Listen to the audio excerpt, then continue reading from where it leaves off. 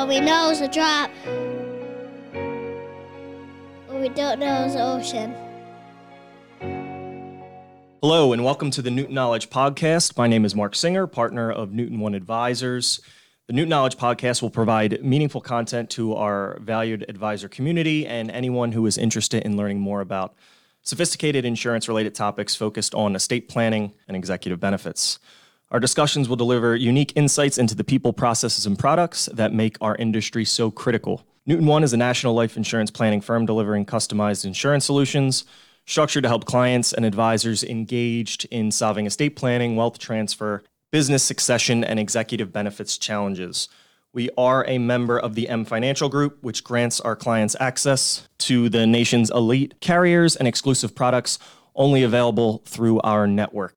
Today, I'm joined by my friend and personal accountant, Daniel Valentino, at his beautiful firm, Fenstermacher and Co. in Greenville, Delaware, the great first state. How are we doing today, Dan?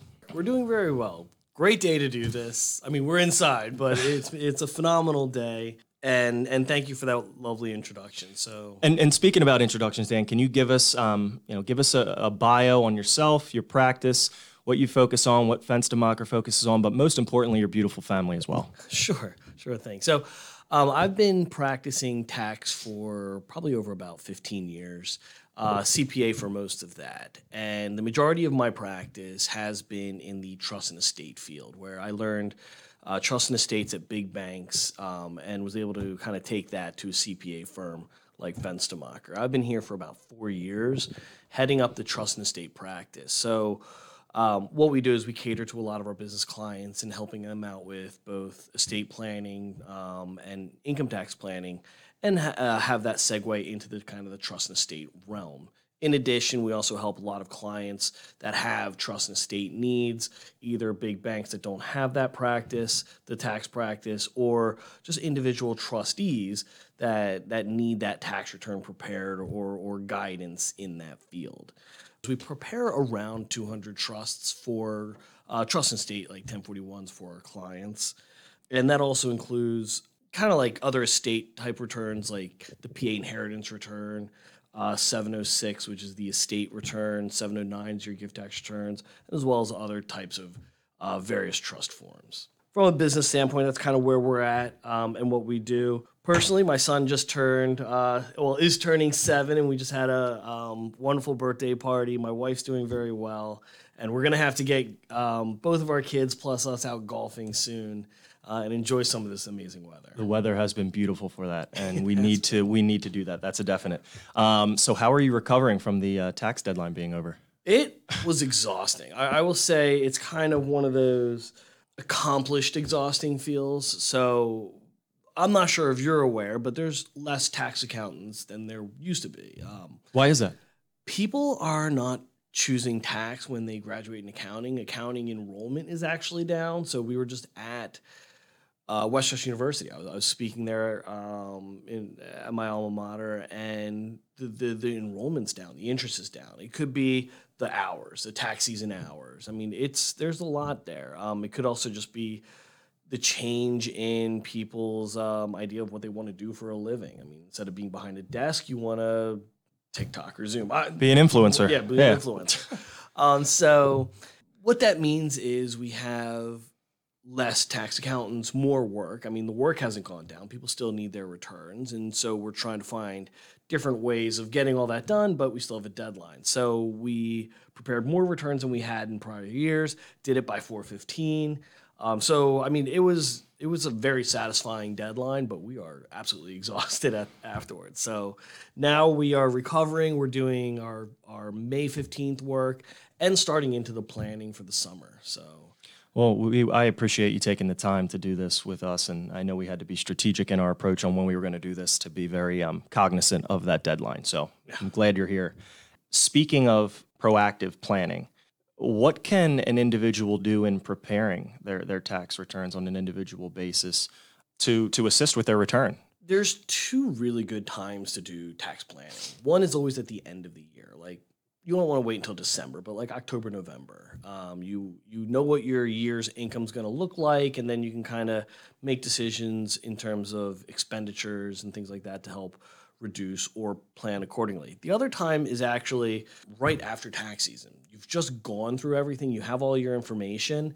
What I like to do is have a post-tax season meeting with some of our clients and kind of like digest what we just did. And this is why your return was like this and what we can do over the summer if there's any type of gain harvesting or loss harvesting more specifically, or any other type of thing that was impacting their returns that you could take more of advantage of now and plan for it going forward. And even as simple as making sure the estimates are calculated correctly for 2023's income. So having that done earlier in the year allows someone to be able to adjust their finances or expenditures appropriately instead of having to like cut a big check or do something big at the end of the year. In the end of the year is really when we like to do a lot of, okay, here's where we're at. If you want to make your big charitable donation, this is kind of what you would be looking at. If you want to invest in a trust, we would need to be doing it by year end. This is what the income tax and estate tax would be. So we do a lot of like estate income tax planning for the next year, kind of towards at the end of the year. So one of the things that has been a popular talking point is Roth conversions. So income's been down. I mean, we've kind of gone through a hellish market. And with some people, it makes sense to do a Roth conversion. Have that income hit when your rate is as low as it can be, pay the tax, both so that you don't have to pay the tax when you retire, but also when you pass, your beneficiaries now can enjoy that tax-free. So, Do you think that's changed a little bit also due to the Secure Act and things that have changed in those regards and mandatory distributions and yes, 10-year limitation? The Roths are now more acceptable, Yeah. or the appetite for Roths are higher because now with the reduction of the stretch IRA, which is what you're talking about, now people are like, okay, well, I have to take it on like a 10-year window. And now there's even talks about having to take it like ratably over the 10-year window instead of just at the end of the year, at the beginning of the year, or wherever you want it to withdraw the RMD.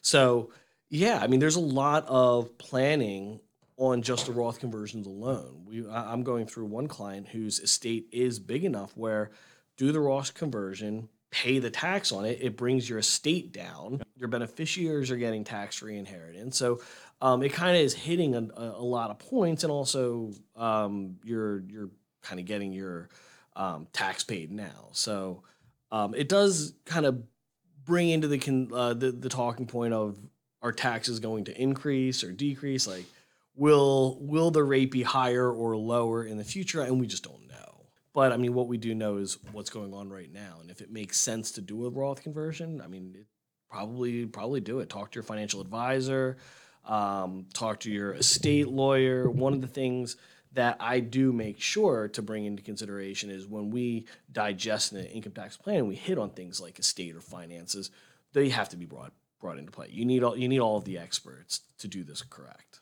That's our model, is collaborating with the experts and advisors such as yourself, the estate planning attorney, the financial advisor, the wealth planner.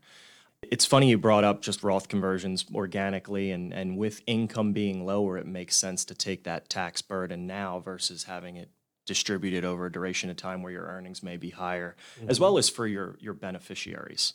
And that's something, we're in the life insurance business. So when life insurance makes sense as an opportunity or solution, that being one of them, if a Roth conversion, maybe that tax burden's too high, we've done briefings on leveraging certain distributions now, putting them in a survivorship policy, and then seeing what the IRR is from a premium to death benefit standpoint, really to increase inheritance with minimal taxation, just as one solution in conjunction with a Roth conversion. Well, and you even hit, and this kind of goes back to a conversation you and I had probably a year or two ago, where we're trying to do, we're trying to hit a lot of goalposts at once. So I don't want to just do an income tax plan because that may negatively impact the finance or the estate.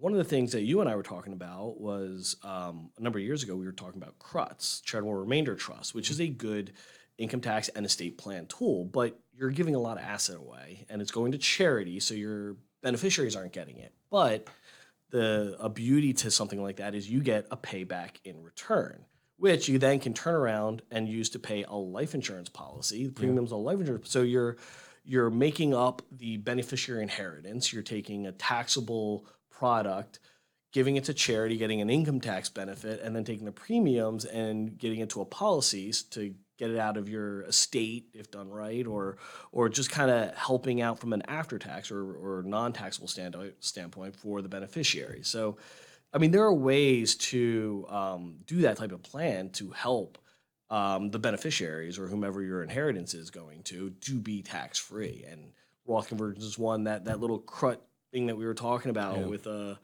insurance premiums has actually been very interesting as well. And the key component of that is everyone has to be on the same page. Yeah. Yeah. You need a few hats. I mean, you're not doing a crut with a life insurance rider without talking to someone like you. And also the estate lawyer needs to sign off on everything as well. I mean, it does take a number of hats, but when it works, I mean, you're talking big savings. Yeah, for sure. So we're in Greenville. Greenville's beautiful, by the way. I really do like this area. So we're headquartered in Newark. I'm sure you hear this all the time. Delaware trusts. What are the advantages? And in terms of having a CPA involved with your trust administration and trust planning work, why is that so important? And why are Delaware trusts so unique in their own regards? Well, let's take it off for why Delaware. Why a Delaware trust? And Delaware has a very long litigious history with trusts. So there's a lot of court cases around trusts, which is very good in the planning aspects. Lawyers using predetermined court cases like settled law to build trust product in a way that they know it's going to survive being challenged by the courts. There is a very rich history with Delaware in terms of we know these trusts that we're putting in front of you are going to stand up against any type of litigious nature that is out there. So Delaware asset protection trusts are very popular, and they're there for that reason. They're using a lot of court cases that have gone through, so that when we provide a product, we know it's going to stand up. The other aspect, I mean, and there are a few, but another aspect is if you have someone outside of Delaware wants to create a trust, Delaware will allow an income tax deduction for beneficiaries outside of Delaware. So you put the money in a Delaware trust, it just accumulates and earns and eventually will pay out, but it won't pay Delaware tax as long as the beneficiaries live outside of Delaware. So from a tax standpoint, you can avoid Delaware taxation, state taxation. And then finally, one of the big ones is the perpetuity laws. So a Delaware trust can last a lot longer than most other states. A lot of states will have a year capped on it, so that after it reaches their term, then it has to distribute out, go into someone's estate, because they want the money to actually get to the next generation or the beneficiaries. Delaware will allow it to keep going. So that's huge. Yeah. What about, you brought up where are taxes going, and I'd love to know if you had the answer to that specifically, but I know we don't have a crystal ball. But in terms of some of the legislation that's out there now, the exemption is set to sunset. What are your thoughts on that, as well as just taxes in general ongoing? I mean, we don't really know where taxes are going, but we do know some things that are happening. So in 2026, we know the estate exemption, which was doubled with the passing of the Tax Cut and Jobs Act. Mm-hmm. So it's now sitting around, what is it, like 12 million? 12.6, yeah. Per person. Mm-hmm. So you almost have like 25.5 million for a married couple. And in 2026, it's going to be the highest it's ever been. Yes, yeah, by far. Yep. And in 2026, 1/1/2026, it's going to sunset back to what it was before. So around 6 million per person. At 12 million, a lot of people's estates are fully covered. At 6 million, not so much. So one of the things that I've been doing is talking with my clients. Hey, in a couple of years, we're going to have a serious conversation. Where is your estate at? And do we need to start planning for this? And starting the conversation now helps oh my God, what's going to happen in December of 2025, especially if Congress doesn't come together and work together to extend this. If never that's happens. even what they do. Yeah. So what I like to do is find something that not only just works and utilizes the very high estate lifetime exclusion now, but even if it didn't sunset and it continues, it's still beneficial for them. So trusts that protect the assets from divorces for beneficiaries. I mean, that's huge considering the divorce rate that's going on. Special needs trusts are very important. Even the charitable remainder trusts with the interest rates being as high as they are, they're very beneficial. Like, I mean, giving the assets directly to the charity is great. Giving the assets to the charity in 20 years and getting a continual payment back the entire time, I mean, sometimes that makes even more sense. So there's a lot of planning that goes on, and each client is different. So starting the talk and finding out, well, what are your goals? Do you want your children to live tax-free off of your inheritance? Maybe those Roth conversions. I mean, it hits a number of things. But the biggest impact, is the sunset of the lifetime exemption, as well as some of the things that came into that, double the personal exemptions and things like that. One of the things that is very important, especially in the trust and estate field, of navigating that is making sure that the CPA knows the trust and estate process. There's a lot of CPA firms that will prepare 1041. But something like that we have here at Fenstermacher is the expertise of being able to assist guidance on, well, what's in your trust. So I threw out things like CRUT or special needs trust, but like what really makes them that, and how from an individual trustee, why do they need like a CPA to help them with it? And it's one of the big reasons is because you can blow something up unintentionally, like the best of intentions, and still blow up a trust and have it fail and maybe even be challenged by the courts. So having someone that knows not even just the prep of the 1041, but knows how it's supposed to work, to provide guidance, make sure that you're not paying expenses on behalf of the trust just to kind of get it ready for filing, and making sure that the trust pays it. So there are a number of nuances that come with being a trustee or creating a trust that you want to make sure you have that constant source of guidance on. And that's something that I've really seen, that I've really been able to bring to our clients. Is that something, Chad, when Fenstermacher was founded, has that been their practice, or is this something relatively new? I know it's unique to the industry. Chad and Bill, Yep. founded the company being a family-friendly tax office. I mean, family-friendly firm. And we have always built close relationships with our clients and been able to offer them guidance in their tax needs as much as possible. We started having a very specialized trust and estate practice probably, I think it was before I got here.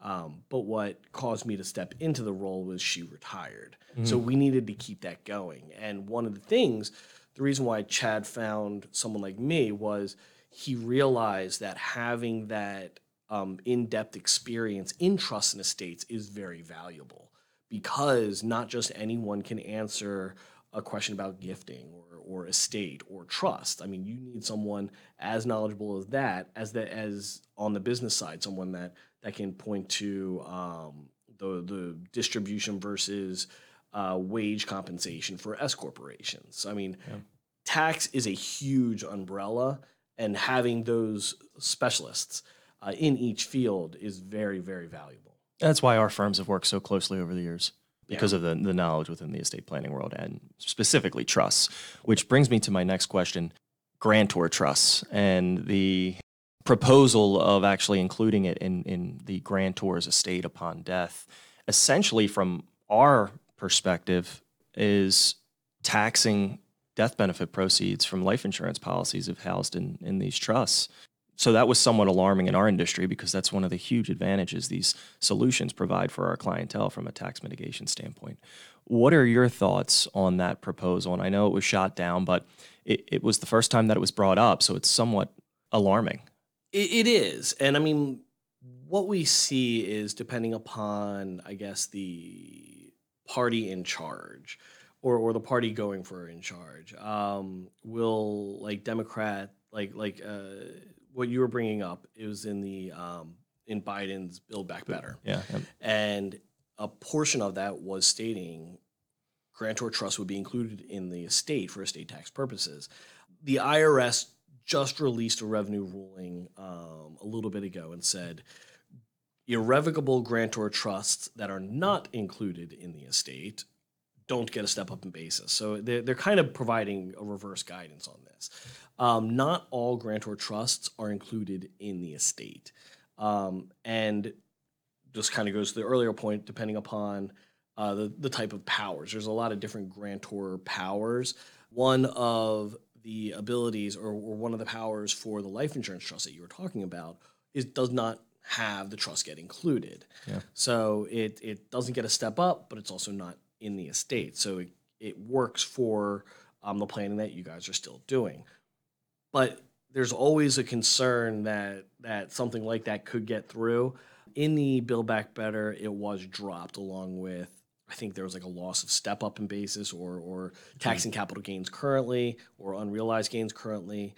I know it wasn't, that's tough to say it wasn't a popular idea because it made the bill, but it did get shot down. And I know that there was a few versions of Build Back Better, and I don't know if it survived to the last one before it got shot down, but it can always come back. The one thing I do like, though, is planning right now. When something like that came up, we all kind of got those memos to show, hey, you know what, this is in there. And I think even Chad and I had a webinar about the Build Back Better and everything in it. Yeah. I think by the time we released it, all provisions were dropped out. So we're like, this is a little stale, Yeah. but I mean, and that's something that we try and provide, like routine guidance on that. Like you've been on a webinar that we've had for our clients. Mm-hmm. We try and do that on any new topics that are coming through, like the grantor trust not getting step up if they're not included in the estates. It sounds like some CPAs were trying to kind of have your cake and eat it too, and saying, hey, we got it out of your estate. You use your lifetime exemption so that it's not included in your estate, but we're going to step it up in basis. I mean, that's not how it works. And the IRS was clarifying that position. So it is something that we're going to keep monitoring as we go through. I know when that came out on a number of trusts, we were thinking about talking to the lawyers to release the grantor power that would retain the grantor status, because if it gets included, I mean, it would only get included if it was still a grantor trust. So there are planning ways around that, but we would need like actual guidance, or we would want to make sure that actually goes into law before making any type of decision like that. Because I mean, Well, no, and that's a good point. I mean, you plan for now with the flexibility to, I hate using this word, but pivot later. mm-hmm. And to go and grantor trust aside, but going back to the exemption, people who may be teetering above or just below, if it drops, they'll be above. That's been the conversation we've had with our valued advisor community, more on the estate planning side, is, do we start gifting now? Is this really going to drop? Am I okay with separating with this amount of assets now? Has that come up in your planning? It has, and it's weird, but I had a client that said, I'm okay with that. The IRS can take 45% plus Pennsylvania can come in and take their 4.5%, and he's fine. The kids are just going to get plenty.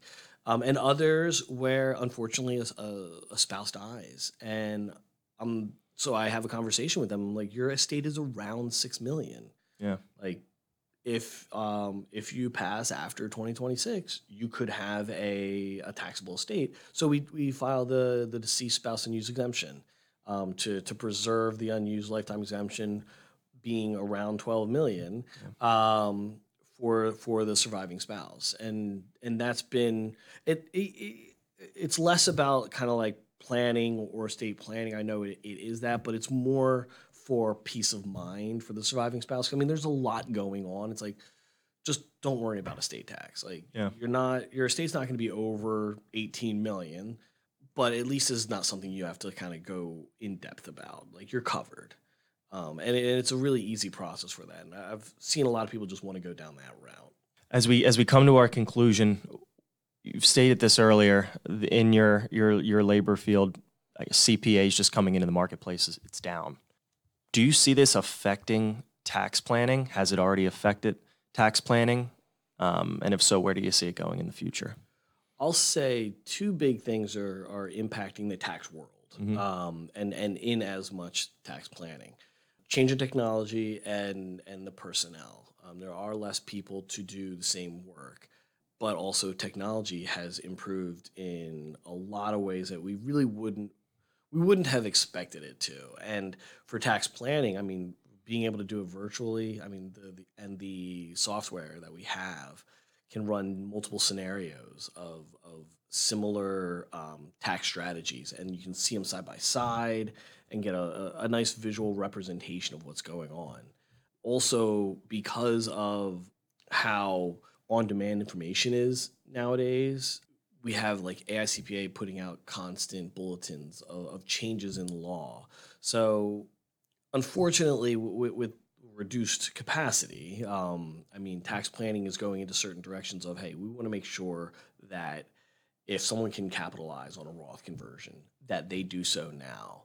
Things like we used to call for planning, do you pay your state taxes in December or January? I mean, because of the $10,000 cap on the SALT deduction, it's not as necessary anymore. So we try and, the ugly word that you were pointing out, we try and pivot to make sure that our clients are still getting the same level of tax planning that they need, while also being able to use a lot of the new technology, being able to work from home, so that if something happens on a Saturday, I can be able to like kind of log in and get it done and just get that constant flow of information from AICPA or even the IRS.